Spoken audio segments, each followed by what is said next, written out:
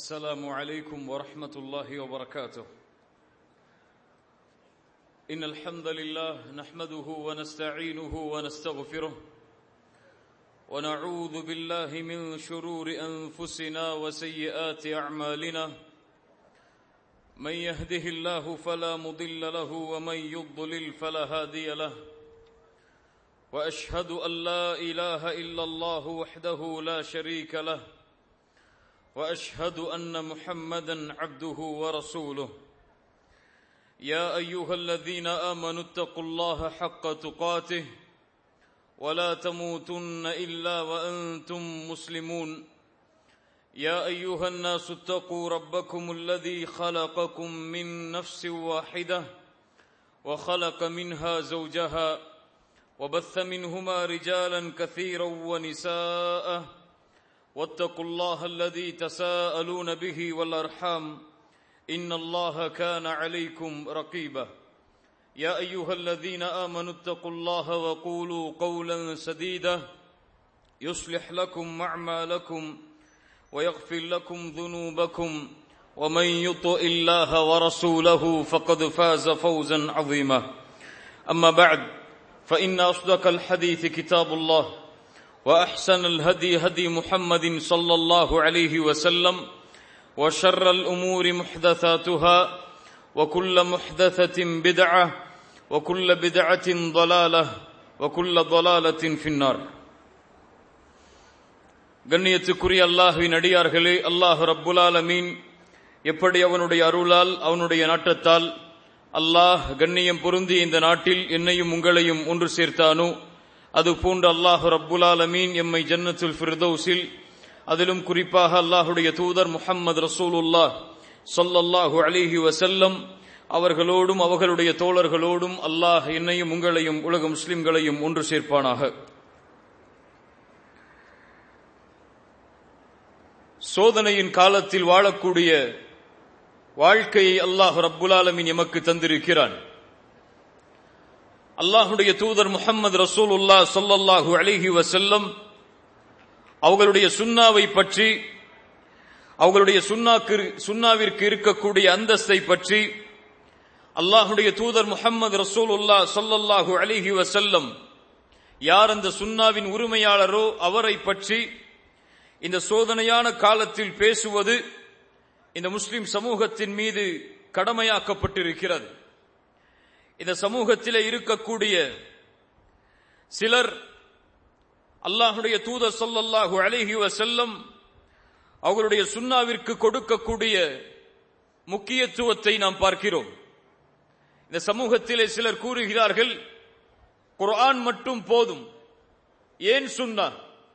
குர்ஆனில்தான் எல்லாம் முழுமையாக விவரிக்கப்பட்டிருக்கும் போது ஏன் சுன்னாவிற்கு நாம் முக்கியத்துவம் கொடுக்க வேண்டும்? சுன்னாவில் தஈஃப் உண்டு, மௌது உண்டு.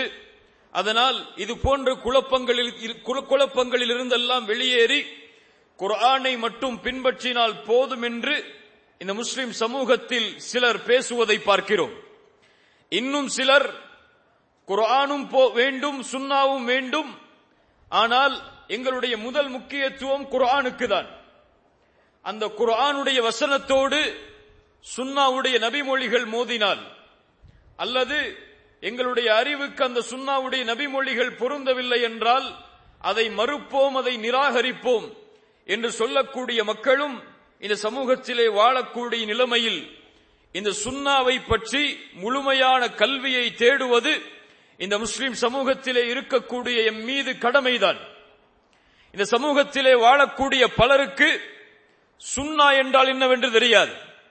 சுன்னா என்பதனுடைய விளக்கத்தை எம்மிலே பலர் அறியவில்லை. இன்னும் எதுவெல்லாம் சுன்னா, எதையெல்லாம் அல்லாஹ்வுடைய தூதர் ஸல்லல்லாஹு அலைஹி வஸல்லம் அவர்களுடைய வாழ்க்கையிலிருந்து நாம் பின்பற்ற வேண்டும் என்ற கல்வி எம்மிலே பெரும்பான்மையான மக்களுக்கு மிக குறைவுதான்.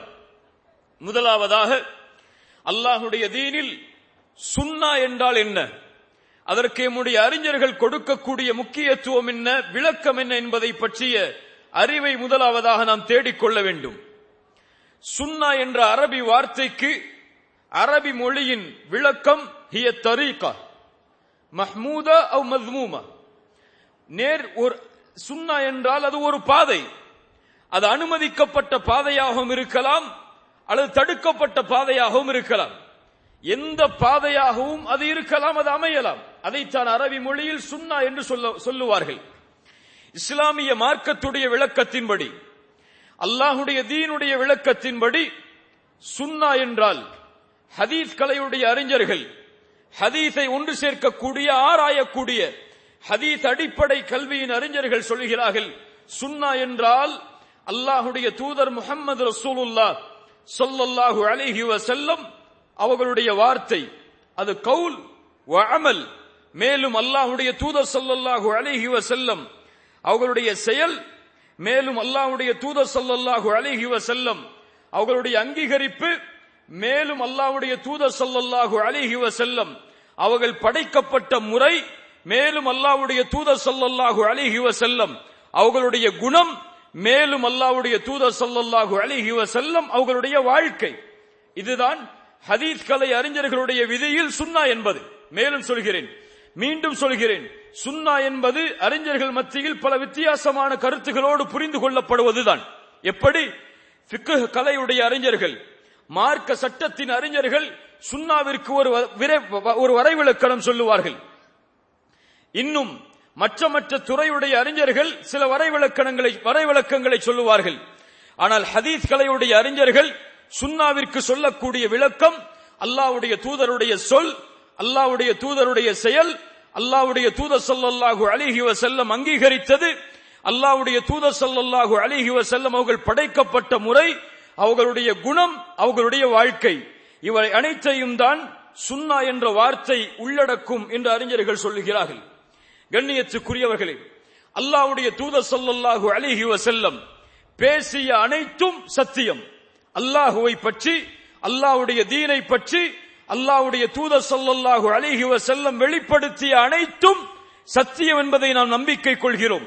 வமா யன்திகு அனில் ஹவா இன் ஹுவ இல்லா வஹ்யு யூஹா. அல்லாஹ்வுடைய தூதர் ஒருபோதும் மனோ இச்சையில் பேச மாட்டார்கள். அல்லாஹ்வுடைய தூதர் ஒன்றை பேசினால் அது அல்லாஹ்வின் புறத்திலிருந்து வந்த வஹ்யாகவே அமையும் என்பதை நாம் நம்பிக்கை கொண்டிருக்கிறோம். அல்லாஹ்வுடைய தூதர் மனோ இச்சையால் பேச முடியாது. அல்லாஹ் சொல்கிறான், நபியே, நாம் சொல்லாத விஷயத்தை நீங்கள் இந்த மக்களுக்கு வெளிப்படுத்தி இருந்தால் உங்களுடைய வலக்கரம் பிடிக்கப்பட்டு உங்களுடைய நாடி, உயிர் நாடி நரம்பை நாம் தரித்திருப்போம். அதிலிருந்து, அந்த செயலை செய்வதிலிருந்து எம்மை யாரும் தடுக்க முடியாது என்று அல்லாஹ் ரப்புல் ஆலமீன் அவனுடைய புத்தகம் அல் குர்ஆனிலே நபிக்கு சொல்கிறான். அல்லாஹ்வுடைய தூதர் ஸல்லல்லாஹு அலைஹி வஸல்லம் அவர்கள் மனோ இச்சையால் பேசுபவர்கள் அல்ல. அவர்கள் பேசுகின்ற அனைத்தும் சத்தியம், பேசுகின்ற அனைத்தும் வஹீதான். அப்துல்லா இப்னு உமர் ரலியல்லாஹு அன்ஹு, அப்துல்லா இப்னு அம்ர் ரலியல்லாஹு அன்ஹு அவர்கள் சொல்கிறார்கள், அல்லாஹ்வுடைய தூதர் ஸல்லல்லாஹு அலைஹி வஸல்லம் அவர்களிடமிருந்து செவியேற்கக்கூடிய அனைத்தையும் எழுதக்கூடியவனாக நான் இருந்தேன். அதை மனனம் செய்ய நாடினேன். அப்போது குறைஷிகள் என்னிடத்திலே வந்து சொன்னார்கள், தோழரே, இன்னக தக்துபு குல்ல ஷைஇன் தஸ்மஉஹு மின் ரசூலில்லாஹி ஸல்லல்லாஹு அலைஹி வஸல்லம். ரசூலுல்லாஹி ஸல்லல்லாஹு அலைஹி வஸல்லம் அவர்களிடத்திலிருந்து நீங்கள் கேட்கின்ற அனைத்தையும் எழுதுகிறீர்களே. அல்லாஹ்வுடைய தூதர் ஸல்லல்லாஹு அலைஹி வஸல்லம் மனிதராயிற்றே, அவர் கோபத்திலும் பேசலாம், பொருத்தத்திலும் பேசலாம். நீ எப்படி எல்லாவற்றையும் எழுத முடியும் என்று இடத்திலே கூறினார்கள். அந்த நேரத்தில் அப்போதிருந்து நான் எழுதுவதை தடுத்துக் கொண்டேன். அல்லாஹ்வுடைய தூதர் ஸல்லல்லாஹு அலைஹி வஸல்லம் அவர்களிடத்திலே அந்த செய்தி கொண்டு செல்லப்பட்ட போது சொன்னார்கள் என்னை பார்த்து, உக்துப், அப்துல்லாவே நீ எழுது. ஃபவல்லதி நஃப்ஸி பியதிஹ், என் உயிர் யாரின் கரத்தின் மீது இருக்கிறதோ அவன் மீது சத்தியமிட்டு சொல்கிறேன், மா ஹரஜ மின்னி இல்லா ஹக், என்னிடத்திலிருந்து சத்தியத்தை தவிர எதுவும் வெளியேறாது, எல்லாவற்றையும் எழுது என்று அல்லாஹ்வுடைய தூதர் ஸல்லல்லாஹு அலைஹி வஸல்லம் அவர்கள் சொன்னார்கள். அல்லாஹ்வுடைய தூதர் ஸல்லல்லாஹு அலைஹி வஸல்லம் கூறிய அனைத்தும் சுன்னா. அல்லாஹ்வுடைய தூதர் ஸல்லல்லாஹு அலைஹி வஸல்லம் செயல்படுத்திய, செயலாக்கிய அனைத்தும் சுன்னா. அல்லாஹ்வுடைய தூதர் ஸல்லல்லாஹு அலைஹி வஸல்லம் அங்கீகரித்த அனைத்தும் சுன்னா. ஒரு முறை அல்லாஹ்வுடைய தூதர் ஸல்லல்லாஹு அலைஹி வஸல்லம் பனு குறைதாவுடைய இடத்தை நோக்கி ஒரு குழுவை அனுப்பினார்கள். செல்லக்கூடிய நபித்தோழர்களுக்கு சொன்னார்கள், நீங்கள் அசருடைய தொழுகையை தொழக்கூடாது பனு குறைதாவை அடையும் வரை. செல்லும் வழியில் சில நபித்தோழர்கள் கருத்து வேற்றுமை படுகிறார்கள். சில நபித்தோழர்கள் சொன்னார்கள், இல்லை, பனு குறைதாவை அடைந்துதான் நாங்கள் அசரை தொழுவோம் என்று. சில குழு சொன்னது நபித்தோழர்கள், இல்லை, வக்து முடிய போகிறது, அசரை தொழுதுதான் இந்த இடத்தை விட்டு நாம் களைவோம் என்று. இந்த இரண்டு செயலும் அல்லாஹ்வுடைய தூதர் ஸல்லல்லாஹு அலைஹி வஸல்லம் அவர்களிடத்திலே கொண்டு வரப்பட்டது. அல்லாஹ்வுடைய தூதர் இந்த இரண்டு நபித்தோழர்களுடைய செயலையும் கண்டிக்கவில்லை, அதை ஏற்றுக்கொண்டார்கள். அது சுன்னா. அல்லாஹ்வுடைய தூதர் ஸல்லல்லாஹு அலைஹி வஸல்லம் நபித்தோழர்களுடைய செயலை பார்த்து எதை பொருத்தத்தோடு அங்கீகரிக்கிறார்களோ அதுவும் சுன்னாதான். அல்லாஹ்வுடைய தூதர் ஸல்லல்லாஹு அலைஹி வஸல்லம் அவர்களுடைய படைப்பின் வர்ணனையை பற்றி வரக்கூடிய அனைத்தும் சுன்னா. அல்லாஹ்வுடைய தூதர் ஸல்லல்லாஹு அலைஹி வஸல்லம் அவர்களுடைய குணத்தை பற்றி அனஸ் இப்னு மாலிக் சொல்கிறார்கள், 10 ஆண்டுகள் அல்லாஹ்வுடைய தூதருக்கு நான் பணிவிடை செய்திருக்கிறேன். அந்த 10 ஆண்டுகளிலும் அல்லாஹ்வுடைய தூதர் ஒரு முறை கூட என்னை பார்த்து சி என்று கூறியது கிடையாது. ஏன் செய்தாய், எதற்கு செய்தாய் என்ற வார்த்தை அல்லாஹ்வுடைய தூதரின் இடத்திலே கூறியது கிடையாது என்று சொன்னார்கள். அதுவும் சுன்னா. அல்லாஹ்வுடைய தூதருடைய குணங்கள் என்று எதையெல்லாம் நாம் அறிகிறோமோ அவை அனைத்தும் சுன்னாதான். அல்லாஹ்வுடைய தூதர் ஸல்லல்லாஹு அலைஹி வஸல்லம் அவர்களுடைய வாழ்க்கை சம்பந்தப்பட்ட அனைத்தும் சுன்னாதான். கண்ணியத்துக்குரியவர்களே, இந்த குர்ஆனும் இந்த சுன்னாவும் தான் எம்முடைய மார்க்கத்தின் அடிப்படை. குர்ஆனிடமிருந்து சுன்னாவையோ சுன்னாவிடமிருந்து குர்ஆனையோ ஒருபோதும் பிரித்து பார்க்க முடியாது, பிரித்து பார்க்க கூடாது. யாரொருவன் குர்ஆனை சுன்னாவை விட்டு சுன்னாவை குர்ஆனை விட்டு பிரித்து பார்ப்பானோ, இரண்டையும் வேறு வேறு தரத்தில் வைத்து ஒன்றை ஏற்றுக்கொண்டு ஒன்றை மறுப்பானோ, அவன் இஸ்லாமிய மார்க்கத்தை விட்டு வெளியேறிய காஃபிர் என்பதில் எந்த சந்தேகமும் எம்மிடத்திலே இல்லை.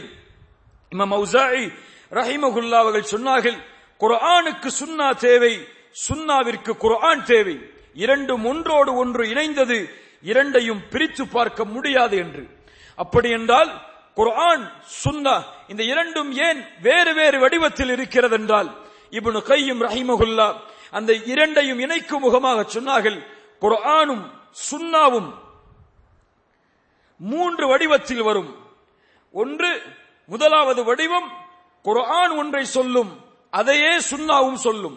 குர்ஆனும் அல்லாஹ்வை வணங்குமாறும் ஷிர்க்கை விட்டு விலகுமாறும் கட்டளையிடும். அல்லாஹ்வுடைய தூதருடைய வழிமுறையும் தௌஹீதை ஏவி ஷிர்க்கிலிருந்து விலகுமாறு கட்டளையிடும். குர்ஆனும் தொழுகையை ஏவும், சுன்னாவும் தொழுகையை ஏவும். இரண்டும் ஒரே நேரத்தில் ஒரே அறிவுரையாக வெளிப்படும். இது குர்ஆனுக்கும் சுன்னாவும் ஒரே வடிவத்தில் வரக்கூடியது. இரண்டாவது வடிவம், குர்ஆன் ஒன்றை சொல்லும், சுன்னா அதை தெளிவுபடுத்தும். குர்ஆன் ஒரு கட்டளையை சொல்லும், சுன்னா அந்த கட்டளையை எப்படி வெளிப்படுத்துவது என்ற முறையை கற்றுக் கொடுக்கும். குர்ஆன் மட்டும் போதும், சுன்னா தேவையில்லை என்று சொல்லக்கூடிய மக்களில் யாராவது துஹருக்கு எத்தனை ரக்அத்துகள் என்று முழு குர்ஆனிலும் ஆராய்ந்தாலும் எடுத்து வர முடியுமா? ஜகாத் எப்படி கொடுக்க வேண்டும், யாருக்கு கொடுக்க வேண்டும், எந்த எந்த முறைகளில் கொடுக்க வேண்டும் என்ற எல்லா சட்டங்களையும் குர்ஆனில் இருந்து மட்டும் ஒருவர் படித்துவிட முடியுமா? ஹஜ் கடமை மட்டும்தான் குர்ஆனில் இருக்கிறது, அதை எந்த முறையில் செய்ய வேண்டும், அரஃபா எப்படி, முஸ்தலிஃபா எப்படி, மினா எப்படி என்ற விவரங்களை எல்லாம் குர்ஆனிடமிருந்து நாம் படிக்க முடியுமா? இல்லை. குர்ஆன் கட்டளையிடும் அகீமுஸ் ஸலா என்று, அல்லாஹ்வுடைய தூதருடைய சுன்னா கட்டளையிடும் ஸல்லு கமா ரஅய்துமூனி உஸல்லி, என்னை எப்படி தொழக் கண்டீர்களோ அப்படி தொழுங்கள் என்று. ஜகாத்தை குர்ஆன் கட்டளையிடும், சுன்னா அதை விளக்கமாக விவரிக்கும். ஹஜ்ஜை குர்ஆன் கட்டளையிடும், அதை எப்படி செய்ய வேண்டும் என்ற முறை அல்லாஹ்வுடைய தூதருடைய சுன்னாவில் இருந்து படித்துக் கொள்ளப்பட வேண்டியது. இரண்டாவது முறை இது. மூன்றாவது முறை, குர்ஆன் மௌனமாக இருக்கக்கூடிய, குர்ஆன் ஹலாலாக்காத, குர்ஆனில் அதை பற்றிய விவரங்கள் இல்லாத ஹலால் ஹராமுடைய சட்டங்களை சுன்னா ஹலால் ஹராம் என்று விதியை சுன்னாவில் இருந்து வெளிப்படுத்தும். அல்லாஹ் ரப்புல் ஆலமீன் எப்படி குர்ஆனில் ஒன்றை அனுமதிக்கப்பட்டது, அனுமதிக்கப்படாதது என்று அல்லாஹ் கூறினானோ, அது போன்று சுன்னாவிலும் குர்ஆன் மௌனமாக இருக்கக்கூடிய சில விஷயங்களை அல்லாஹ்வுடைய தூதர் ஹராம் என்றும் ஹலால் என்றும் தெளிவுபடுத்துவார்கள். இந்த சட்டத்தை கொடுக்கக்கூடிய உரிமையை அல்லாஹ் வஹையுடைய கல்வியை கொண்டு அல்லாஹ்வுடைய தூதர் முஹம்மது ரசூலுல்லாஹ் ஸல்லல்லாஹு அலைஹி வஸல்லம் அவர்களுக்கு அல்லாஹ் ரப்புல் ஆலமீன் கொடுத்திருந்தான். குர்ஆனுடைய வசனம் அதை நமக்கு தெளிவுபடுத்துகிறது. சூரத்து நிசாவுடைய 65வது வசனம். இந்த வசனத்தை கவனியுங்கள் முஃமின்களே. ஃபலா வரப்பிக லா யுமினூன், அல்லாஹ் சொல்கிறான். மேலும் இல்லை வரப்பிக, அல்லாஹ் தன் மீது சத்தியம் செய்யக்கூடிய குர்ஆனுடைய விசேஷமான இடங்களில் இந்த வசனமும் ஒன்று. நபியே, இறைவனின் மீது இறைவன் சத்தியம் செய்கிறான். லா யுமினூன், அவர்கள் முஃமின்களே ஆக முடியாது, அவர்கள் முஃமின்களே கிடையாது. யார் அவர்கள்? அல்லாஹ் நிறுத்திவிட்டான். அப்படியே அல்லாஹ் சொல்கிறான் அவர்கள் யார் என்பதை. ஹத்தா யுஹக்கிமூக, நபியே உங்களை அவர்கள் தீர்ப்பாளராக ஆக்கி, உங்களை நீதிபதியாக தீர்ப்பை கொடுப்பவராக ஆக்கி, எதில்? ஃபீமா ஷஜர பைனஹும், அவர்களிடத்திலே ஏற்படுகின்ற பிரச்சனைகளில், அவர்களிடத்திலே ஏற்படுகின்ற குழப்பங்களில், அது இப்போது இருக்கக்கூடிய குழப்பமாக இருக்கலாம், வரப்போகின்ற குழப்பங்களாக இருக்கலாம். அதைத்தான் ஷஜர என்ற வார்த்தை உள்ளடக்கி இருக்கிறது. எந்த குழப்பமாக இருந்தாலும் அவர்களிடத்திலே ஏற்படக்கூடிய அந்த பிரச்சனைகளில் நபியே உம்மை அவர்கள் தீர்ப்பாளராக ஆக்கி, ثُمَّ لَا يَجِدُوا فِي أَنفُسِهِمْ حَرَجًا مِمَّا قَضَيْتَ, நீங்கள் தீர்ப்பளித்த ஒன்றில் அவர்கள் பிரச்சனை என்று வந்த விஷயத்தில் நீங்கள் ஒன்றை தீர்ப்பளித்து அவர்களுடைய உள்ளம் அதை எந்த சஞ்சலமும் இல்லாமல், எந்த மறுப்பும் இல்லாமல் அதை ஈமான் கொள்ளாத வரை وَيُسَلِّمُوا تَسْلِيمًا, அல்லாஹ் சொல்கிறான் அரபி மொழியின் அழகிய வார்த்தையில் وَيُسَلِّمُوا تَسْلِيمًا, தொடர்ச்சியாக அதற்கு அடிபணிந்தவர்களாகவே அவர்கள் இருக்கும் வரை அவர்கள் முஃமின்களாக மாற முடியாது என்று குர்ஆன் சொல்கிறது. அல்லாஹ் சொல்கிறான் மேலும் وَمَا كَانَ لِمُؤْمِنٍ وَلَا مُؤْمِنَةٍ إِذَا قَضَى اللَّهُ وَرَسُولُهُ أَمْرًا أَن يَكُونَ لَهُمُ الْخِيَرَةُ مِنْ أَمْرِهِمْ, அல்லாஹ்வும் அல்லாஹ்வுடைய தூதரும் ஒன்றை தீர்ப்பளித்து விட்டால் முஃமின்களாக இருக்கக்கூடிய ஆணுக்கும் பெண்ணுக்கும் எந்த அதிகாரமும் இல்லை அதில் வேறொரு தேர்ந்தெடுப்பை தங்களுடைய வாழ்க்கைக்காக அவர்கள் தேர்ந்தெடுப்பதற்கு. وَمَن يَعْصِ اللَّهَ وَرَسُولَهُ, அல்லாஹ்விற்கும் ரசூலுக்கும் யார் மாறுபட்டு நடந்தார்களோ அவர்கள் தெளிவான வழிகேட்டில் இருப்பவர்கள் என்று அல்லாஹ்வுடைய புத்தகம் அல் குர்ஆன் எமக்கு தீர்ப்பை சொல்கிறது. கண்ணியத்துக்குரியவர்களே, மேலே கூறிய இந்த வசனங்கள் எதை எமக்கு விளக்குகிறது? குர்ஆன் அல்லாஹ்வுடைய வஹி, சுன்னா அல்லாஹ்வுடைய வஹி. குர்ஆனுக்கு எந்த முக்கியத்துவத்தை ஒரு முஃமின் கொடுக்க வேண்டுமோ அதே முக்கியத்துவத்தை தான் சுன்னாவிற்கும் ஒரு முஃமின் கொடுக்க வேண்டும்.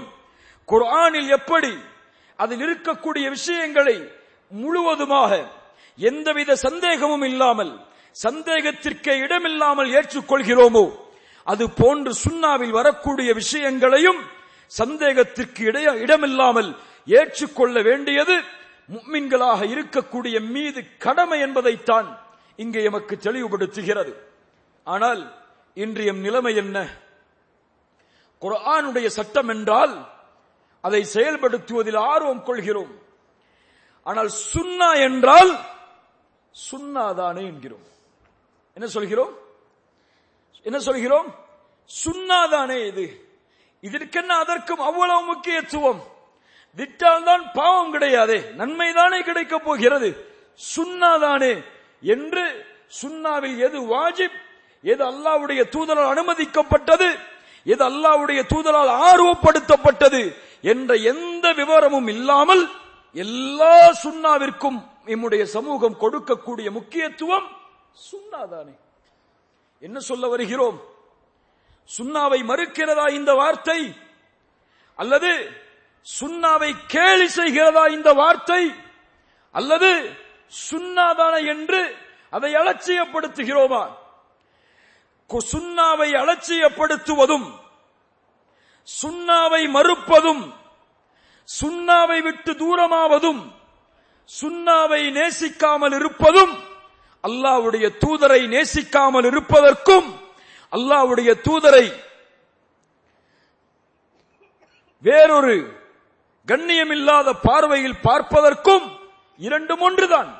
யார் ஒருவன் சுன்னாவை மதிக்கிறானோ அவன் அந்த சுன்னாவின் உரிமையாளரையும் மதிக்கிறான். யார் சுன்னாவை நேசிக்கிறானோ அவன் சுன்னாவின் உரிமையாளரையும் நேசிக்கிறான் என்பதுதான் அர்த்தம். அல்லாஹ் ரப்புல் ஆலமீன் அதைத்தான் சொல்கிறான். குல் இன் குன்தும் துஹிப்பூனல்லாஹ், நீங்கள் அல்லாஹுவை நேசிக்கிறோம் என்று சொன்னால், நேசிக்கிறீர்கள் என்றால் ஃபத்தபிஊனி, நபியை பின்பற்றுங்கள், நபியின் சுன்னாவை பின்பற்றுங்கள், அல்லாஹ் உங்களை நேசிப்பான், உங்களுடைய பாவங்களை மன்னிப்பான் என்று. கண்ணியத்துக்குரியவர்களே, யாரின் வழிமுறையை விடுவதற்கு தயாராகிறோம், யாரின் வழிமுறையை விட்டு புறக்கணித்த இந்த பூமியிலே வாழ்கிறோம், எந்த நபியின் கண்ணியத்தை நாம் சர்வ சாதாரணமாக எண்ணிக்கொண்டிருக்கிறோம், எந்த நபியின் வாழ்வின் முறைகளை பின்பற்றுவதை சாதாரணமாக கருதுகிறோம், எந்த நபி தெரியுமா? அந்த நபிக்கு அந்த ரப்பிடத்தில் இருக்கக்கூடிய அந்தஸ்தை, மதிப்பை, கண்ணியத்தை நாம் உணர்ந்திருக்கிறோமா? குர்ஆனில் ஆரம்பம் முதல் இறுதி வரை படித்து பாருங்கள். அல்லாஹ் எல்லா நபிமார்களையும் அழைக்கக்கூடிய அழைப்பை, அல்லாஹ் ஆதம் நபியை அழைக்கிறான், யா ஆதம். அல்லாஹ் நூஹ் நபியை அழைக்கிறான், யா நூஹ். அல்லாஹ் இப்ராஹீமை அழைக்கிறான், யா இப்ராஹீம். அல்லாஹ் மூசாவை அழைக்கிறான், அலைஹிமுஸ்ஸலாம், யா மூசா, யா ஈசா என்று. ஆனால் குர்ஆனில் எங்கும் அல்லாஹ்வுடைய தூதர் முஹம்மது ரசூலுல்லாஹ் ஸல்லல்லாஹு அலைஹி வஸல்லம் அவர்களை அழைக்கக்கூடிய முறையை பாருங்கள். யா அய்யுஹன் நபி, யா அய்யுஹர் ரசூல் என்று அல்லாஹ் ரப்புல் ஆலமீன் அழைப்பான். இவ்வளவு கண்ணியத்தையும் மகத்துவத்திற்கும் உரிய நபியின் சுன்னாவா எம்மிடத்திலே கண்ணியம் இல்லாமல் இருக்கிறது? எந்த நபியின் கண்ணியத்தை நாம் சர்வ சாதாரணமாக எண்ணிக்கொண்டிருக்கிறோமோ, எந்த நபியின் சுன்னாவை பின்பற்றுவதை நாம் சாதாரணமாக கருதுகிறோமோ, அந்த நபி இந்த சமூகத்தில் இல்லை என்றால் குன்தும் கைர உம்மah, நீங்கள் சிறந்த சமூகம் என்ற ஒரு பெயரை அல்லாஹ் ரப்புல் ஆலமீன் எம்முடைய சமூகத்திற்கு அல்லாஹ் வழங்கி இருப்பானா? எந்த நபியின் வாழ்வை நாம் புறக்கணிக்கிறோம்? தொழுகையில் ஒரு முறை இப்ராஹிம் அலைஹிஸ்ஸலாம் தன்னுடைய சமூகத்தை குறித்து அல்லாஹ்விடத்திலே முறையிட்ட வசனத்தை ஓதினார்கள். ஈசா அலைஹிஸ்ஸலாம் அவர்கள் தங்களுடைய சமூகத்தை குறித்து அல்லாஹ்விடத்திலே முறையிட்ட ஒரு வசனத்தை ஓதி அல்லாஹ்வுடைய தூதர் ஸல்லல்லாஹு அலைஹி வஸல்லம் அழ ஆரம்பிக்கிறார்கள். என் சமூகம், என் சமூகம் என்ற வார்த்தைகளை பயன்படுத்தி அல்லாஹ் ரப்புல் ஆலமீன் ஜிப்ரீல் அலைஹிஸ்ஸலாம் அவர்கள் மூலமாக செய்தி அனுப்புகிறான். ஜிப்ரீலே, அல்லாஹ்வுடைய தூதரிடத்திலே செல்லுங்கள், சென்று கூறுங்கள், நபியே, உம்முடைய சமூகத்தை நினைத்து நீங்கள் கலங்குகிறீரா? உம்முடைய சமூகத்தில், உங்களுடைய சமூகத்தின் விஷயத்தில் உம்மை நாம் பொருந்திக் கொள்வோம் நபியே. உம் சமூகத்தின் விஷயத்தில் ஒருபோதும் உங்களை நாங்கள் கவலையுறை செய்ய மாட்டோம் நபியே, அதனால் நீங்கள் கலங்காதீர்கள் என்று ஜிப்ரீல் அலைஹிஸ்ஸலாம் அவர்கள் மூலமாக அல்லாஹ்வுடைய தூதருக்கு அல்லாஹ் சமூகத்தின் நற்செய்தியை வெளிப்படுத்தினான். இந்த நபியின் சுன்னாவா எம்மிடத்திலே கண்ணியம் இல்லாமல் இருக்கிறது? எந்த நபியின் சுன்னா? அல்லாஹ்வுடைய தூதர் ஸல்லல்லாஹு அலைஹி வஸல்லம் சொன்னார்கள், ஒவ்வொரு நபிக்கும் அல்லாஹ் ஒரு பிரார்த்தனையை வைத்திருக்கிறான். ஆனால் அந்த பிரார்த்தனையை நானோ மறுமையில் என் சமூகத்திற்கு ஷஃபாஅத் செய்வதற்காக வைத்திருக்கிறேன் என்று சொன்னார்களோ, அந்த நபியின் சுன்னாவா எம்மிடத்திலே கண்ணியம் இல்லாமல் இருக்கிறது? எந்த நபியின் சுன்னா நாளை மறுமையில் எல்லோரும் அவரவர்களின் நிலைமையை எண்ணி வருந்தும் பொழுது, தந்தையை விட்டு தாய், தாயை விட்டு தந்தை, பெற்றோர்களை விட்டு பிள்ளைகள், நண்பர்கள், மனைவிகள் என அவரவர்களின் நிலைமையை நினைத்து செல்லும் பொழுது, நபிமார்கள் கூட, மனிதர்கள் எல்லோரும் அவர்களிடத்திலே வந்து நிற்கும் பொழுது, என் இறைவன் கோபத்தோடு இருக்கிறான், இது போன்ற கோபத்தை அல்லாஹ் இதற்கு முன்னாலும் இருந்ததில்லை, இதற்கு பின்னாலும் இருக்க போவதில்லை என்று கூறி, நப்சி நப்சி நப்சி, என் நிலைமை, என் நிலைமை, என் நிலைமை என்ற ஆதம் அலைஹிஸ்ஸலாம் வருந்தும் பொழுது, நூஹ் அலைஹிஸ்ஸலாம் வருந்தும் பொழுது, இப்ராஹிம் அலைஹிஸ்ஸலாம் வருந்தும் பொழுது, மூசா அலைஹிஸ்ஸலாம் வருந்தும் பொழுது, ஈசா அலைஹிஸ்ஸலாம் வருந்தும் பொழுது, இத்ஹபு இலா கைரி என்று எல்லோரும் அந்த மக்களை அந்த இடத்திலிருந்து அப்புறப்படுத்தும் போது முஹம்மது ரசூலுல்லாஹ் ஸல்லல்லாஹு அலைஹி வஸல்லம் அன லஹா என்று கூறியவர்களாக அல்லாஹ்வுடைய அர்ஷுக்கு முன்னால் சுஜூதில் விழுந்து அல்லாஹ்வை புகழ்ச்சியின் வார்த்தைகளால் புகழ்வார்கள். அதற்கு பிறகு அல்லாஹ் ரப்புல் ஆலமீன் மஹ்ஷரில் தூதரை அழைப்பான். யா முஹம்மத் இர்ஃபா ரஅஸக் சல் துஅதா வஷ்ஃபா துஷஃபா. முஹம்மதே, உங்களுடைய தலையை உயர்த்துங்கள், நீங்கள் கேளுங்கள், நான் கொடுக்கிறேன், நீங்கள் சிபாரிசு செய்யுங்கள், உங்கள் சிபாரிசை அங்கீகரிக்கிறேன் என்ற அந்த தூதரிடத்தில் அல்லாஹ் கட்டளையை பிறப்பிக்கும் போது அந்த தூதர் தலையை உயர்த்தி என்ன சொல்லுவார்கள் தெரியுமா? முஹம்மதின் சமூகமே ஸல்லல்லாஹு அலைஹி வஸல்லம் கேளுங்கள். அல்லாஹ்விடத்திலே முறையிடுவார்கள். யா ரப் உம்மதி உம்மதி, என் ரப்பே என் சமூகம் என் சமூகம் என்று அல்லாஹ்வுடைய தூதர் ஸல்லல்லாஹு அலைஹி வஸல்லம் அல்லாஹ்விடத்திலே முறையிடுவார்களே. அந்த நபியின் வழிமுறையா, அந்த நபியுடைய சுன்னாவா எமக்கு கண்ணியம் இல்லாத தோற்றத்தில் எம்முடைய வாழ்க்கையில் இருக்கிறது. அல்லாஹ் ரப்புல் ஆலமீன் எம்மை பாதுகாப்பானாக. கண்ணியத்துக்குரியவர்களே, நபித்தோழர்கள் அல்லாஹ்வுடைய தூதரோடு தங்களுடைய வாழ்க்கை முழுவதையும் ஒப்படைத்தவர்கள். அந்த நபித்தோழர்கள் இந்த சுன்னாவிற்கு கொடுத்த முக்கியத்துவம் என்ன தெரியுமா? அல்லாஹ்வுடைய தூதருடைய ஒவ்வொரு வார்த்தையையும் பாதுகாப்பதற்கு அவர்கள் செய்த தியாகம் என்ன தெரியுமா? அபூ ஹுரைரா ரலியல்லாஹு அன்ஹு 7வது ஹிஜ்ரியுடைய ஆண்டில்தான் இஸ்லாமிய மார்க்கத்தை ஏற்கிறார்கள். அல்லாஹ்வுடைய தூதரோடு அவர்கள் வாழ்ந்ததோ 3 ஆண்டுகள் தான். ஆனால் ஹதீஸை அறிவித்ததில் அபூ ஹுரைராவுக்கு நிகரானவர் சஹாபாக்களில் யாரும் இல்லை ரலியல்லாஹு அன்ஹு என்று கூறும் அளவிற்கு அபூ ஹுரைரா ரலியல்லாஹு அன்ஹு அவர்கள் உருவானார்கள் என்றால் சுன்னாவை பாதுகாப்பதற்கு அவர்களுக்கு இருந்த ஆர்வம் அப்படி. பசியால் பட்டினியால் பைத்தியம் கீழே கிடக்கிறது என்று மேலே மிதித்து நடந்து செல்லும் அளவிற்கு தூதருடைய வீட்டின் வாசலில் கதவின் அருகிலேயே இருந்து அல்லாஹ்வுடைய தூதருடைய வழிமுறையை பாதுகாத்த அபூ ஹுரைரா ரலியல்லாஹு அன்ஹு, ஜாபிர் இப்னு அப்துல்லாஹ் ரலியல்லாஹு அன்ஹு அல்லாஹ்வுடைய தூதரிடமிருந்து செவியேற்ற ஒரு ஹதீஸ். அது நம்பகத்தன்மையான ஹதீஸ் என்று தெரிந்தும் அதில் சில வார்த்தைகளில் சந்தேகம் இருக்கிறது என்பதற்காக ஷாமில் இருக்கக்கூடிய அப்துல்லா இப்னு உனைஸ் ரலியல்லாஹு அன்ஹு அவர்களை சந்திப்பதற்காக மதீனாவில் இருந்து கிளம்பி ஷாமை நோக்கி பயணமாகிறார்கள். அப்துல்லா இப்னு உனைஸ் இடத்திலே அந்த ஹதீஸை செவிமடுத்ததற்கு பிறகு மதீனாவிற்கு திரும்பக்கூடிய வாயிலில் கேட்டார்கள். அப்துல்லா இப்னு உனைஸ், ஜாபிர் அவர்களே, நீங்கள் இந்த ஒரே ஒரு ஹதீஸை கேட்பதற்காகவா இவ்வளவு தொலைதூரத்தில் இருந்து வந்தீர்கள்?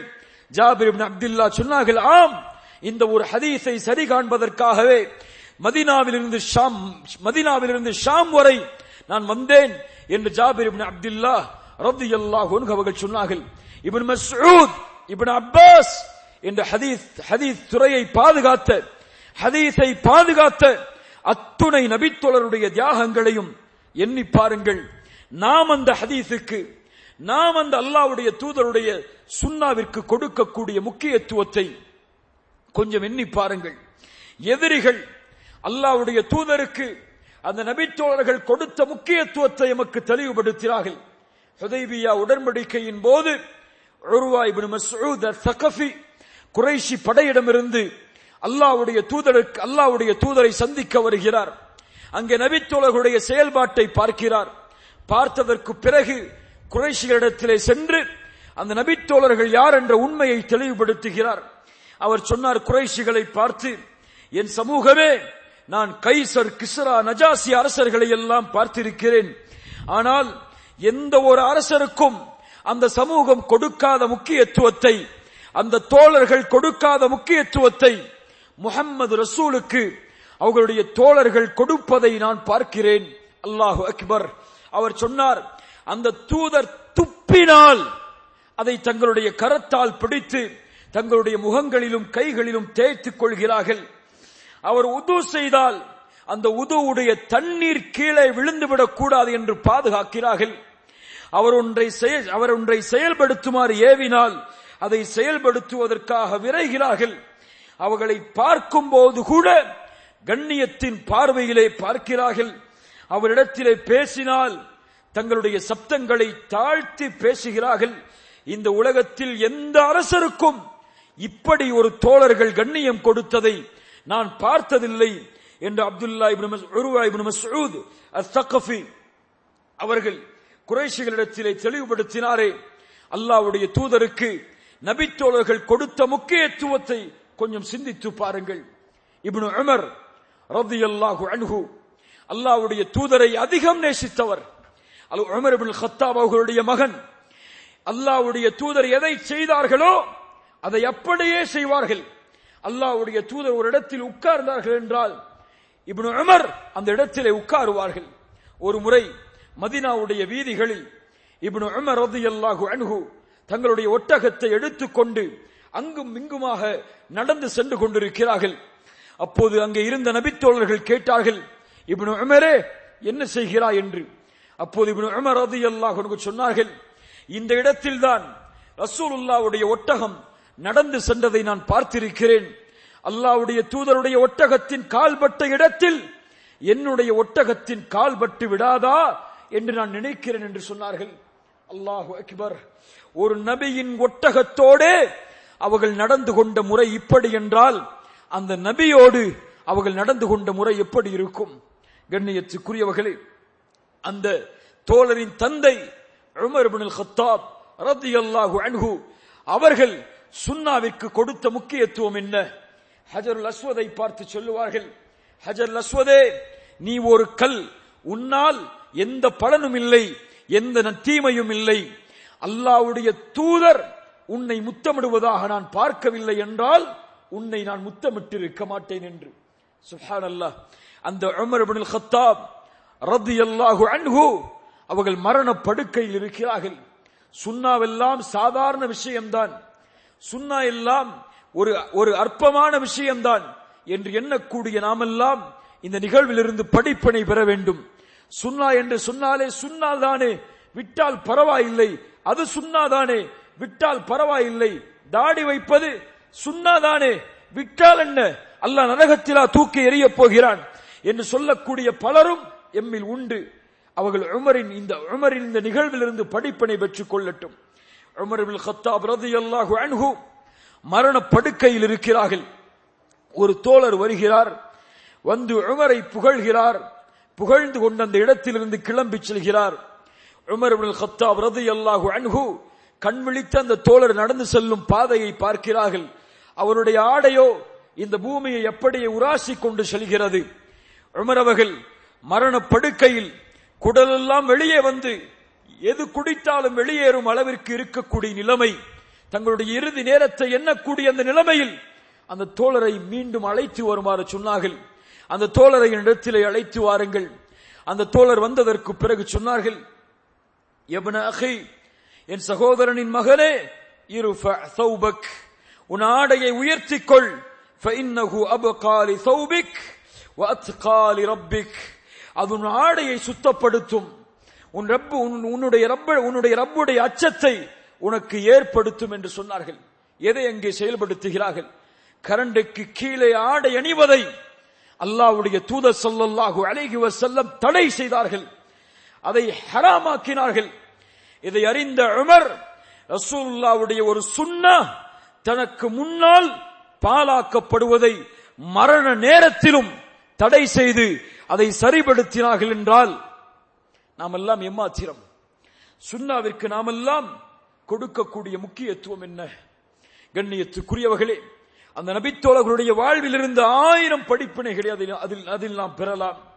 பத்ருடைய போர்க்களம், ரசூலுல்லாஹி ஸல்லல்லாஹு அலைஹி வஸல்லம் அந்த போர் நடைபெறுவதற்கு முன்னால் சஹாபாக்களிடத்திலே ஆலோசனை செய்கிறார்கள். குறைஷிகளிடமிருந்து Abu Bakr Siddiq, Umar ibn Khattab, Miqdad ibn Amr ரலியல்லாஹு அன்ஹும் அவர்கள் அல்லாஹ்வுடைய தூதருக்கு ஆலோசனை செய்கிறார்கள், வாருங்கள் அல்லாஹ்வுடைய தூதரே, இதை நாம் போராக பயன்படுத்துவோம் என்று. அன்சாரி தோழர்களுடைய ஆலோசனை அல்லாஹ்வுடைய தூதர் கேட்கும் விதமாக கூறும்போது சஅத் இப்னு முஆத் அன்சாரிகளுடைய தலைவர் எழுந்திருக்கிறார்.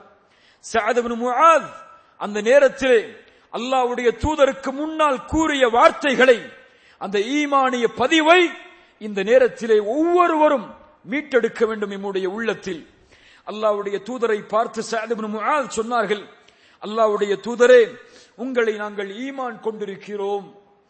நீங்கள் உங்களோடு வந்த செய்திகள் அனைத்தையும் நாங்கள் ஹக்கென்று உண்மைப்படுத்தி இருக்கிறோம். உங்களுக்கு நாங்கள் செவிதாய்ப்போம், நீங்கள் சொல்வது அனைத்திற்கும் கட்டுப்படுவோம் என்ற வாக்குறுதியை உங்களுக்கு நாங்கள் கொடுத்திருக்கிறோம். யா ரசூலல்லாஹ், எப்படி நீங்கள் நாடுகிறீர்களோ அப்படி எங்களை அழைத்துச் செல்லுங்கள். என் உயிர் யாரின் கரத்தின் மீது இருக்கிறதோ அவன் மீது சத்தியமிட்டு சொல்கிறேன், உங்களை அனுப்பிய இறைவன் மீதும் சத்தியமிடுகிறேன், நீங்கள் எங்களை அழைத்துக் கொண்டு கடலில் சென்று மூழ்கச் சொன்னாலும் நாங்கள் மூழ்க தயார், எங்களில் ஒருவரும் அதிலிருந்து பின்வாங்க மாட்டார். அல்லாஹ்வுடைய தூதரே, எங்களை நீங்கள் அழைத்துச் சென்று யாரோடு உறவை வைத்துக் கொள்ளுங்கள் என்று சொல்கிறீர்களோ அவர்களோடு உறவை வைத்துக் கொள்கிறோம். யாரிடமிருந்து உறவை தடுத்துக் கொள்ளுங்கள் என்று சொல்கிறீர்களோ அவர்களிடமிருந்து தடுத்துக் கொள்கிறோம். இதோ எங்களுடைய செல்வம், இதில் நீங்கள் எதை வேண்டுமானாலும் எடுத்துக் கொள்ளுங்கள்.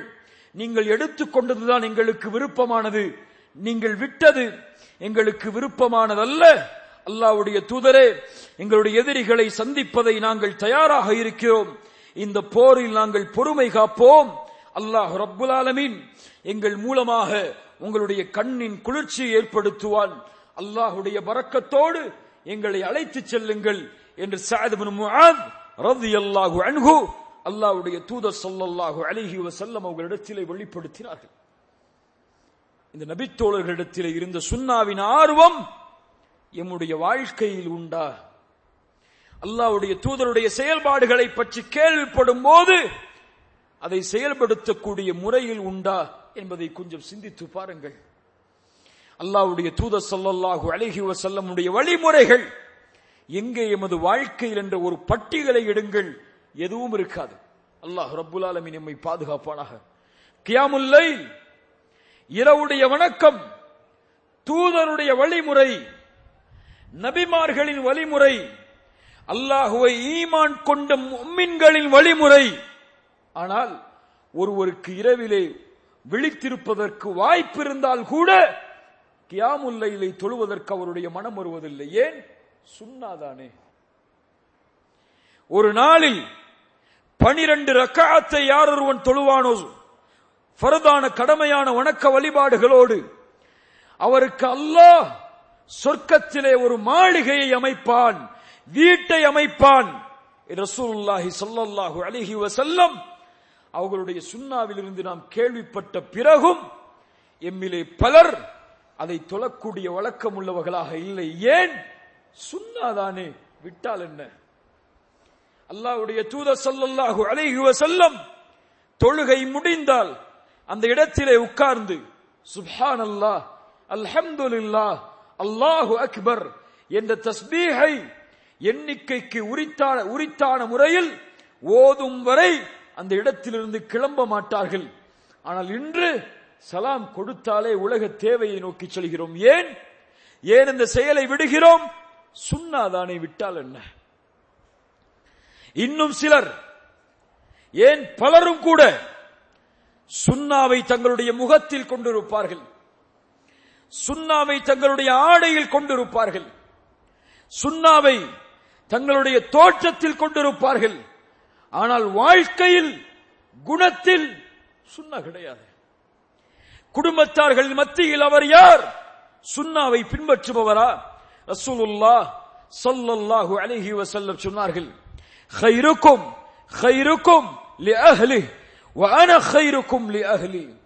உங்களில் சிறந்தவர் உங்களுடைய குடும்பத்தாரிடத்தில் சிறந்தவர், நானோ என் குடும்பத்தாரிடத்தில் சிறந்தவர் என்று ரசூலுல்லாஹ் ஸல்லல்லாஹு அலைஹி வஸல்லம் அவர்கள் சொன்னார்கள். எம்மில் எத்துணை பேர் எம்முடைய மனைவிமார்களிடத்தில் சிறந்தவர்கள்? எம்முடைய மனைவியோடு நாம் நடந்து கொள்ளும் கூடிய முறையில் சுன்னா கிடையாதா? ரசூலுல்லாஹ்வுடைய வழிமுறை கிடையாதா? எம்முடைய பெற்றோர்களோடு நாம் நடந்து கொள்ளக்கூடிய முறையில், எம்முடைய வியாபாரத்தோடு நாம் நடந்து கொள்ளக்கூடிய முறையில், எம்முடைய பேச்சில் எங்கே சுன்னா? ரசூலுல்லாஹ் பொய் பேசியது கிடையாது. ஆனால் நபியின் வழிமுறையை பின்பற்றக்கூடிய நாம் பொய் பேசுகிறோம். ரசூலுல்லாஹ் புறம் பேசியது கிடையாது. நபியின் வழிமுறையை பின்பற்றக்கூடிய நாம் புறம் பேசுகிறோம். ரசூலுல்லாஹ் ஒருவருடைய உள்ளத்தை காயப்படுத்தியது கிடையாது. ஆனால் நாம் பேசினாலே பிறருடைய உள்ளம் காயப்படுகிறது. ரசூலுல்லாஹ் ஒருவரை தாழ்வான பார்வையில் பார்த்தது கிடையாது. ஆனால் எம்மில் பலர் எம்மை விட ஒருவர் தாழ்வான முறையில் இருந்தால் எதில் இருந்தாலும் அவரை கீழே வைத்து பார்க்கிறோம். இப்படி எம்முடைய குணத்தில், எம்முடைய செயலில், எம்முடைய அன்றாட வாழ்க்கையில் ரசூலுல்லாஹி ஸல்லல்லாஹு அலைஹி வஸல்லம் அவர்களுடைய சுன்னah எங்கே பேணப்படுகிறது? கண்ணியத்துக்குரியவர்களே, ஒரு சமூகத்தில் சுன்னா பேணப்படவில்லை என்றால், நபியின் வழிமுறை பேணப்படவில்லை என்றால், அந்த சமூகத்தில் பித்அத்துகள் நன்மையாக கருதப்படும். நபித்தோழர்களுடைய வார்த்தை அது. ஆம், சுன்னா பேணப்படாத சமூகம் பித்அத்தை பேணி பாதுகாக்கும். பார்க்கிறோமா இல்லையா? எத்துணை பித்அத்துகள் அல்லாஹ்வுடைய தூதரால் அனுமதிக்கப்படாத, செய்யப்படாத காரியங்கள் எல்லாம் இன்று முஸ்லிம் சமூகத்தில் சர்வ சாதாரணமான நன்மைகளாக கருதப்பட்டு செய்யப்படுகிறதே. யாரின் வழிமுறை? ரபியுல் அவ்வல் மாதம் வந்தால் ரசூலுல்லாஹ்வுடைய பிறந்த தினம் என்று கொண்டாடுகிறார்களே, இது யாரின் வழிமுறை? ரபியுல் அவ்வல் மாதம் ரசூலுல்லாஹ்வுடைய பிறந்த மாதம் மட்டும்தானா? இறந்த மாதம் இல்லையா? ரசூலுல்லாஹ்வுடைய இறந்த மாதம் இன்று முஸ்லிம்களால் அருவருக்கத்தக்க முறையில் ஆடல்களோடும் பாடல்களோடும், எப்படி காஃபிர்கள் முஷ்ரிக்குகள் தங்களுடைய பிறந்த தினத்தை கேக் வெட்டி லைட் எல்லாம் அமைத்து ஆடல் பாடல்களோடு கொண்டாடுவார்களோ, அப்படி நபியின் பிறந்த நாளை கொண்டாடக்கூடிய சமூகமாக மாறிவிட்டோமே. ஏன்? அல்லாஹ்வுடைய தூதர் ஸல்லல்லாஹு அலைஹி வஸல்லம் அவர்களுடைய சமூகத்தில் சுன்னாவிற்கு முக்கியத்துவம் குறைந்ததால் இந்த பித்அத்துகள் எல்லாம் இன்று சுன்னாவாக மாறிவிட்டது. எத்துணை பித்அத்துகள் அல்லாஹ்வுடைய தூதரால் தடை செய்யப்பட்ட பித்அத்துகள், அனுமதிக்கப்படாத பித்அத்துகள் நன்மையாக செய்யப்படுகிறது. சஹாபாக்களிடத்தில் இருந்த ஆர்வத்தை பாருங்கள். இப்னு உமர் ரலியல்லாஹு அன்ஹு அவர்கள் சொல்லுவார்கள், குல்லு பித்அத்தின் ضلالة وإن رآها الناس حسنة. எல்லா பித்அத்தும் வழிகேடுதான், மக்கள் அதை நன்மையாக பார்த்தாலும் சரி. இதை வார்த்தையோடு மட்டும் அவர்கள் செயல்படுத்தவில்லை.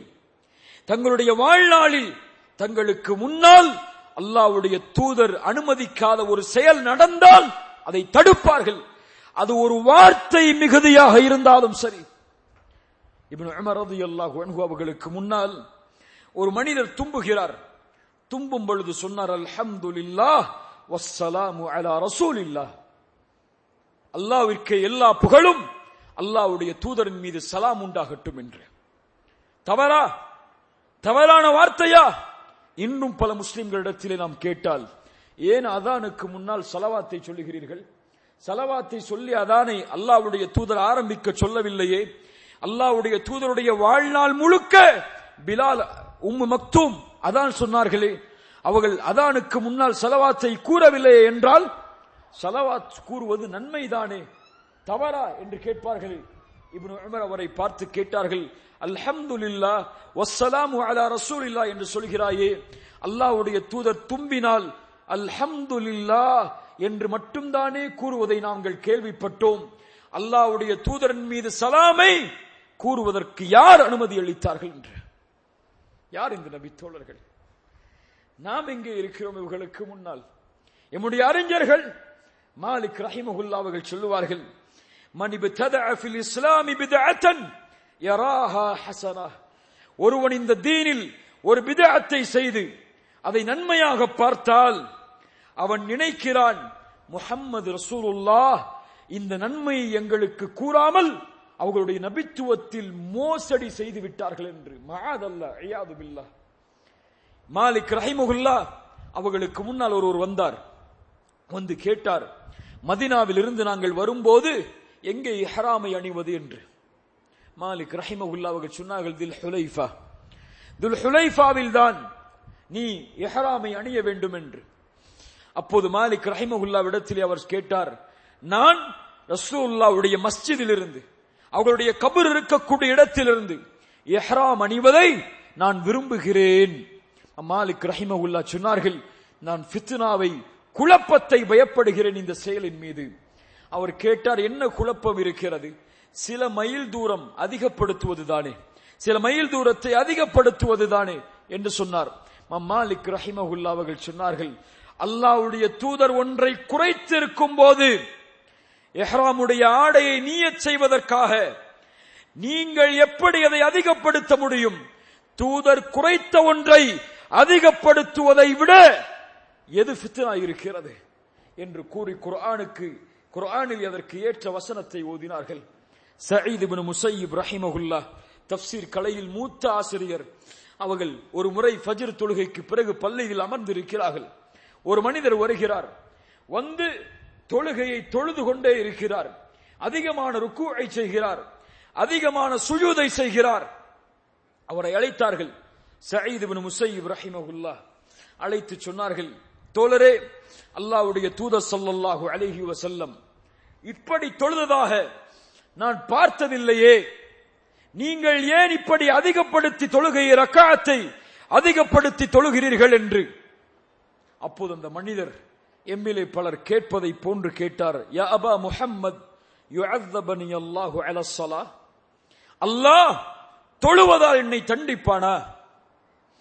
அல்லாஹ் ஸலவாத் சொல்வதால் என்னை தண்டிப்பானா? அல்லாஹ் இப்படி தொழுவதால் என்னை தண்டிப்பானா? நன்மைதானே, நன்மைக்காக அல்லாஹ் நரகத்தையா தரப்போகிறான் என்று கேட்டார். அந்த அறிஞர் அழகிய முறையில் சொன்னார், லா யா அஹி, அப்படி அல்ல சகோதரரே, அல்லாஹ் நீ தொழுவதால் தண்டிக்க மாட்டான். வலாக்கின் யுஅذிபுக அலா கிலாஃபிஸ் சுன்னஹ், சுன்னாவிற்கு மாற்றம் செய்வதால் அல்லாஹ் உன்னை தண்டிப்பான். தொழுவதால் தண்டனை கிடையாது, ஸலவாத் சொல்வதால் தண்டனை கிடையாது. ஆனால் அது செய்யப்பட வேண்டிய முறையில் செய்யப்படாததால், அது அல்லாஹ்வுடைய தூதரால் அமைக்கப்பட்ட முறையில் அமைக்கப்படாததால், மாற்றமாக நடந்தால் அல்லாஹ் ரப்புல் ஆலமீன் தண்டனையை கொடுப்பான் என்று சொன்னார்கள். அல்லாஹு அக்பர். அதைத்தான் சுஃபியானு ஸௌரி ரஹிமஹுல்லாஹ் அவர்கள் சொல்லுவார்கள், அல் பித்அத்து அஹப்பு இல ஷைத்தானி மினல் மஅசியஹ். பித்அத் ஷைத்தானுக்கு பாவத்தை விட விருப்பமானது. ஏன் தெரியுமா? லிஅன்னல் மஅசியத யுதாபு மின்ஹா. ஒருவேளை பாவம் செய்பவன் அதை பாவம் என்று தெரிந்தவுடன் அதிலிருந்து விலகி விடுவான். ஆனால் பித்அத்தை செய்பவன் ஒருபோதும் அதிலிருந்து விலக மாட்டான். ஏன்? அதை நன்மையாக கருதி அவன் செய்வான் என்று சுஃபியானு ஸௌரி ரஹிமஹுல்லாஹ் அவர்கள் சொன்னார்கள். இந்த பித்அத்துகள் எல்லாம் இந்த சமூகத்தில் மலிந்ததன் காரணம் சுன்னஹ் செயல்படுத்தப்படாதது. ஸலவாத்தை நாம் எங்கே கூறுவது? அதானுக்கு முன்னால் ஒரு முறை சொன்னால் கூட மக்கள் அதை தெரிந்து கொள்வார்கள். அப்படியாவது அதை ஆரம்பிப்போம் என்று ஆரம்பித்தார்கள். அல் மஅரூஃப் கல் மஷ்ரூத், ஒரு வழக்கம் நிபந்தனையாக்கப்படும். இந்த அதானுக்கு முன்னால் ஸலவாத்தை சொன்னால்தான் அது அதான். முஅத்தின் சொல்லவில்லை என்றால் அந்த பள்ளியில் அவர் முஅத்தினாக அடுத்த வக்திற்கு இருக்க முடியாது. துஆவில் மக்கள் ஆர்வம் கொள்ளவில்லை. அதனால் தொழுகைக்கு பிறகு எல்லோரும் உட்கார்ந்து இமாம் துஆம் செய்யட்டும், பிறர் ஆமீன் சொல்லட்டும், அப்படியாவது துஆவில் ஆர்வம் மக்களுக்கு வரட்டும் என்று ஆரம்பித்தார்கள்.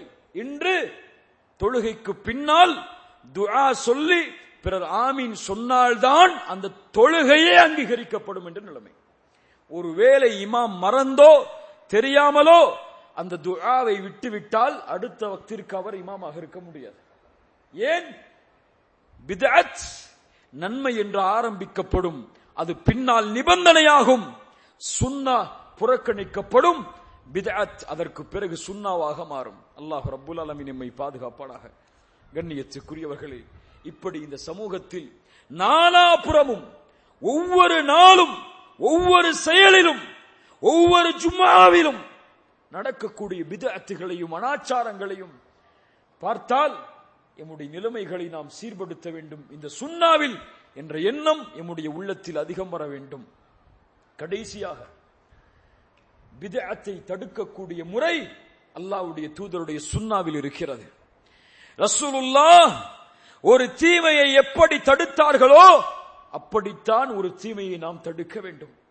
ஒரு சுன்னாவிற்கு மாற்றம் செய்கிறார், பிதஅத்தை செய்கிறார் என்று தெரிந்தவுடன் அவரை நரகவாதி, நீ இதை செய்வதால் நரகம் செல்லுவாய், நீ எல்லாம் முஸ்லிமா, நீ எல்லாம் இஸ்லாமிய மார்க்கத்தை விட்டு வெளியேறி விடுவாய், இப்படிப்பட்ட காரியத்தை செய்தால் உன்னோடெல்லாம் நான் சலாம் சொல்ல மாட்டேன், உன்னோடெல்லாம் அமர்ந்து பேச மாட்டேன், நீ பிதஅத்வாதி என்று பிறருக்கு பட்டம் சுமத்துவதற்காகத்தான் எம்முடைய பலருடைய தஅவா அமைந்திருக்கிறது. இல்ல மாஷா அல்லாஹ், அல்லாஹ் பாதுகாத்தவர்களை தவிர. ஆனால் சுன்னாவை பின்பற்றுபவர், சுன்னாவின் மீது நேசம் கொண்டிருப்பவர், ரசூலுல்லாஹுடைய வழிமுறையை பின்பற்ற வேண்டும் என்பதில் ஆர்வம் கொண்டிருப்பவர் பித்அத்தை ரசூலுல்லாஹ் எப்படி கண்டித்தார்களோ அந்த முறையில் கண்டிப்பார். கண்ணியத்தோடு அவரை அணுகி, அன்போடு அவரை அணுகி, எனக்கு கிடைத்த நேர்வழி அவருக்கும் கிடைக்க வேண்டும் என்ற ஆசையில் அவரை அணுகி, குர்ஆன் சுன்னாவுடைய ஆதாரங்களை முன்வைத்து கண்ணியத்தோடும் பாசத்தோடும் அன்போடும் பரிவோடும் அவரை அழைப்பார். இன்று அந்த முறை இல்லாமல் கோபத்தோடும் விரோதத்தோடும் குரோதத்தோடும் அவரை கீழே தள்ளியே ஆக வேண்டும், அவரை தோற்றுவிட்டார் என்று ஒத்துக்கொள்ள வைக்க வேண்டும் என்பதற்காக இன்று சுன்னாக்கள் பரிமாறப்படுகிறது. அல்லாஹ்வுடைய தூதர் ஸல்லல்லாஹு அலைஹி வஸல்லம் அவர்கள் இமாமாக நின்று தொழுகை நடத்துகிறார்கள். ஒரு மனிதர் தும்புகிறார். அருகில் இருந்த முஆவியா இப்னு ஹக்கம் அஸ்-சுலமி ரலியல்லாஹு அன்ஹு அவர்கள் சொன்னார்கள், யர்ஹமுக்கல்லாஹ். தொழுகையில் ஒரு தும்பியவுடன் யர்ஹமுக்கல்லாஹ் என்று சொன்னார்கள். அப்போது அருகில் இருந்த தோழர்கள் அவரை அவருடைய காலில் கொஞ்சம் தட்டினார்கள். அப்போது அவர் சொன்னார், உங்களுக்கெல்லாம் என்ன நேர்ந்தது, ஏன் எல்லோரும் என்னை பார்க்கிறீர்கள் என்று தொழுகையில் அவர் பேசுகிறார். அந்த நபி தோழர் அல்லாஹ்வுடைய தூதர் ஸல்லல்லாஹு அலைஹி வஸல்லம் தொழுகை முடிக்கிறார்கள். தொழுகையில் பேசிய அந்த நபி தோழரிடத்தில் அல்லாஹ்வுடைய தூதர் அவர் செய்த தவறை அவருக்கு உணர்த்த வேண்டும் என்று ஆசைப்படுகிறார்கள். அல்லாஹ்வுடைய தூதர் ஸல்லல்லாஹு அலைஹி வஸல்லம் அவர்களுக்கு என்ன அறிவுரை செய்தார்கள் என்பதை அந்த நபி தோழர் சொல்லுவதற்கு முன்னால் ரசூலுல்லாஹ்வை பற்றி சொல்கிறார்கள் ஸல்லல்லாஹு அலைஹி வஸல்லம். அல்லாஹ்வுடைய தூதர் தொழுது முடித்ததற்கு பிறகு என்னை நோக்கி பார்த்தார்கள். மா ரஅய்து முஅல்லிமன் கப்லஹு வலா பஅதஹு அஹ்ஸன தஅலீமன் மின்ஹு. அவர்களுக்கு முன்னாலும் பின்னாலும் அவர்களை போன்ற ஒரு ஆசிரியரை நான் பார்த்ததில்லை. ஒரு தவறை பார்த்தால் நாம் அதை சரிபடுத்தக்கூடிய ஆசிரியராக மாற வேண்டும், அதை தீர்ப்பளிக்கக்கூடிய தீர்ப்பாளராக நாம் மாறக்கூடாது. இன்று நாம் செய்யக்கூடிய தவறு என்ன? ஒரு தவறை செய்தால், ஒரு தவறை பேசினால் உடனடியாக அவர் யார், எந்த இயக்கத்தை சார்ந்தவர், எந்த குழுவை சார்ந்தவர் என்ற ஒரு தீர்ப்பை சொல்கிறோம், அவ்வளவுதான். அந்த தவறை எப்படி சரி செய்ய வேண்டும், எப்படி அவரை அணுகினால் அவர் இதை சீர்படுத்திக் கொள்வார் என்ற எண்ணம் வருவதில்லை. ரசூலுல்லாஹி ஸல்லல்லாஹு அலைஹி வஸல்லம் அவர்களை பற்றி கூறுகிறார், மா கஹரனி, என்னை அல்லாஹ்வுடைய தூதர் வெறுக்கவில்லை, என்னை அடிக்கவில்லை, என்னை ஏசவில்லை. அல்லாஹ்வுடைய தூதர் என்னை பார்த்து சொன்னார்கள், தோழரே இது தொழுகை, தொழுகை நிறைவேறாது, முழுமையாகாது மனிதர்களின் பேச்சை கொண்டெல்லாம், தஸ்பீஹை கொண்டு, தக்பீரை கொண்டு, குர்ஆனுடைய கிராஅத்தை கொண்டுதான் தொழுகை முழுமை பெறும் தோழரே என்று சொன்னார்கள். சுப்ஹானல்லாஹ். கண்ணியத்துக்குரியவர்களே, இன்று நாம் இஸ்லாமின் பக்க மக்களை அழைக்கும் போது அவர்களோடு கண்ணியத்தோடு பண்போடு பரிவோடு எப்படியாவது அவர்களுக்கு சத்தியம் கிடைத்துவிட வேண்டும் என்ற எண்ணத்தில் அழைக்கிறோம். ஆனால் முஸ்லிம்களை அவர்களிடத்தில் இருக்கக்கூடிய பிதஅத்தை விட்டு விலகுமாறு அழைக்கும் போதும், அசத்தியத்தை விட்டு சத்தியத்திற்கு வருமாறு அழைக்கும் போதும் அந்த முறையை கையாளுகிறோமா என்றால் எம்மிலே பெரும்பான்மையான மக்கள் இல்லை. கடைசியாக ஒன்றை கூறி முடிக்கிறேன். அல்லாஹ் ரப்புல் ஆலமீன் கூறுகிறான், இத்ஹபா இலா ஃபிர்அவுன் இன்னஹு தகா. மூசா ஹாரூனே அலைஹிமுஸ்ஸலாம், நீங்கள் ஃபிர்அவுனிடத்திலே செல்லுங்கள், அவன் வரம்பு மீறியவனாக இருக்கிறான். ஃபகூலா லஹு கௌலல் லையினா, அவனிடத்திலே மென்மையோடு பேசுங்கள். மூசா ஹாரூன் அலைஹிமுஸ்ஸலாம் அவன் அதன் மூலமாக நினைவு பெறலாம், அல்லாஹ்வை அஞ்சியவனாக மாறலாம். கதாதா ரஹிமஹுல்லாஹ் இந்த வசனத்தை ஓதியவர்களாக சொன்னார்கள், சுப்ஹானல்லாஹ், என் இறைவன் எவ்வளவு மகத்துவம் மிக்கவன், என் இறைவன் எவ்வளவு பரிசுத்தம் மிக்கவன். சுப்ஹான ரப்பில் அலா அன ரப்புக்குமுல் அலா, நான் தான் உயர்வான இறைவன் என்று சொல்லக்கூடிய ஃபிர்அவுனிடத்தில் சென்று மென்மையோடு பேசுங்கள் மூசா ஹாரூன் என்று சொல்கிறானே, அப்படி என்றால் சுப்ஹான ரப்பியல் அலா என்று சுஜூதில் சொல்லக்கூடிய ஒரு முஃமின், ஒரு முஸ்லிம் தவறு செய்தால் அவரிடத்தில் நாம் எப்படி மென்மையோடு நடந்து கொள்ள வேண்டும்? அல்லாஹ் ரப்புல் ஆலமீன் எமக்கு தெளிவை தருவானாக. கண்ணியத்துக்குரியவர்களே, தீமையை தடுக்கக்கூடிய முறையும் பித்ஆவை தடுக்கக்கூடிய முறையும் அசத்தியத்தை விட்டு சத்தியத்தின் பக்கம் அழைக்கக்கூடிய முறையும் ரசூலுல்லாஹி ஸல்லல்லாஹு அலைஹி வஸல்லம் அழைத்த முறையோடு இருந்தால்தான் அதுவும் சுன்னாவுடைய அமலாக அல்லாஹ்விடத்தில் அங்கீகரிக்கப்படும். யார் இந்த வழியில் அல்லாஹ்வுடைய தூதர் ஸல்லல்லாஹு அலைஹி வஸல்லம் அவர்களை பின்பற்றி அந்த சுன்னாவை நிறைவேற்றுவதற்காக தங்களுடைய வாழ்வில் தங்களுடைய வாழ்நாளை கழித்தார்களோ இவர்கள் செல்லக்கூடிய எல்லை இன்ஷா அல்லாஹ் ஹவுதில் அல்லாஹ்வுடைய தூதர் ஸல்லல்லாஹு அலைஹி வஸல்லம் அவர்கள் காத்திருப்பார்கள். இவர்களுக்காக அவர்களுடைய கரத்தால் இவர்களுக்கு தண்ணீரை குடிக்க கொடுப்பதற்காக. யார் ஒருவன் அதை அருந்துகிறானோ அதற்கு பிறகு அவருக்கு தாகமே ஏற்படாது. அல்லாஹ் ரப்புல் ஆலமீன் அப்படிப்பட்ட வாக்கியத்தை எமக்கு தருவானாக. சுன்னாவை எம்முடைய வாழ்வில் மகத்துவத்தோடும் கண்ணியத்தோடும் பின்பற்றக்கூடிய வாய்ப்பை அல்லாஹ் எமக்கு தந்து, யார் அந்த சுன்னாவின் உரிமையாளரோ அவரோடு நாளை மறுமையில் சொர்க்கத்தில் ஜன்னத்துல் ஃபிர்தௌஸில் வாழக்கூடிய வாய்ப்பை அல்லாஹ் எனக்கும் உங்களுக்கும் தந்தருள்வானாக. அகூலு கௌலி ஹாதா அஸ்தக்ஃபிருல்லாஹ லீ வலக்கும். அஸ்ஸலாமு அலைக்கும் வரஹ்மத்துல்லாஹி வபரகாத்துஹு.